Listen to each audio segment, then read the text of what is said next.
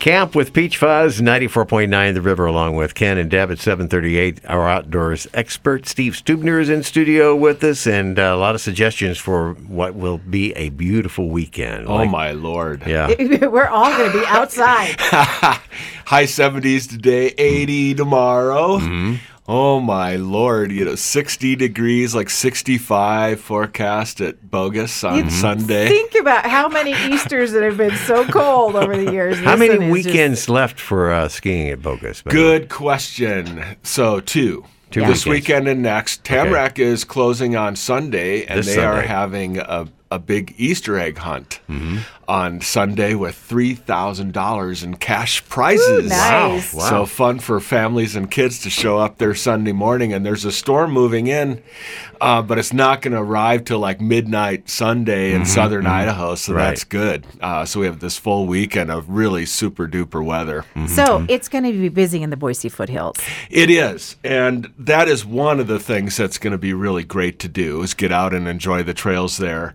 And I was on the Shanes Trail Loop late yesterday afternoon, which is one of my favorite quick bike rides. And unbelievable how many people are out there at like 4 o'clock in the afternoon. Wow. All the trailheads were packed with cars, and everyone's out and about, and just big grins on their faces, and super cool. But anyway, this is also just a great time to hit the Owyhee Canyonlands, and so I'm providing some alternatives there.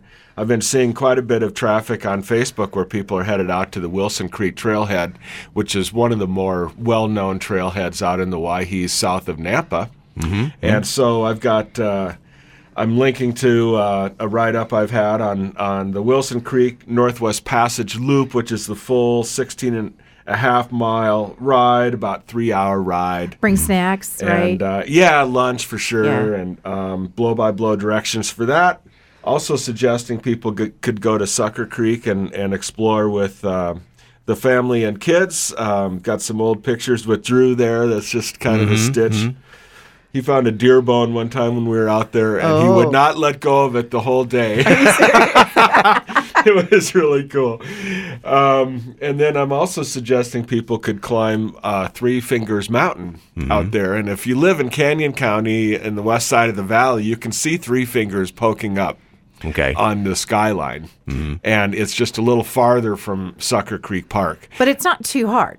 It's very easy. Yeah. Yeah, in fact, it's 2.4 miles round trip. Oh, okay. With 830 feet of vertical gain, and pretty easy to get there, provide those directions. And then there's a 2-track road that snakes up to Three Fingers, and no pun intended exactly, but snakes won't be out yet.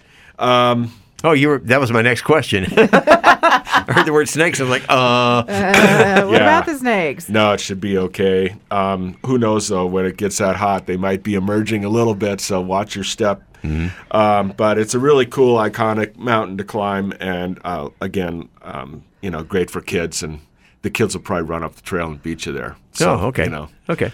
And then we'd also like to give away an Owyhee Canyonlands guidebook. Yeah, this will help is you the find time. these places. Yeah, Right. you'll find this information in the book, and you can also plan your adventures. Yep. Especially for early season. 55 hikes and bike rides in the area, and plus just the Owyhee backcountry byway, directions for that. So you can find out why Steve likes to talk about the Owyhee Canyonlands so much if you Well, haven't a lot been of there. people maybe, we love the Boise foothills, but this is a different exploration opportunity if you haven't been. You want to avoid the crowds a little more. Expand your horizons a little bit out So to some people great areas. who want to get a copy of the Owyhee Canyonlands, we're going to give that away. Hang on. But if they want to buy one.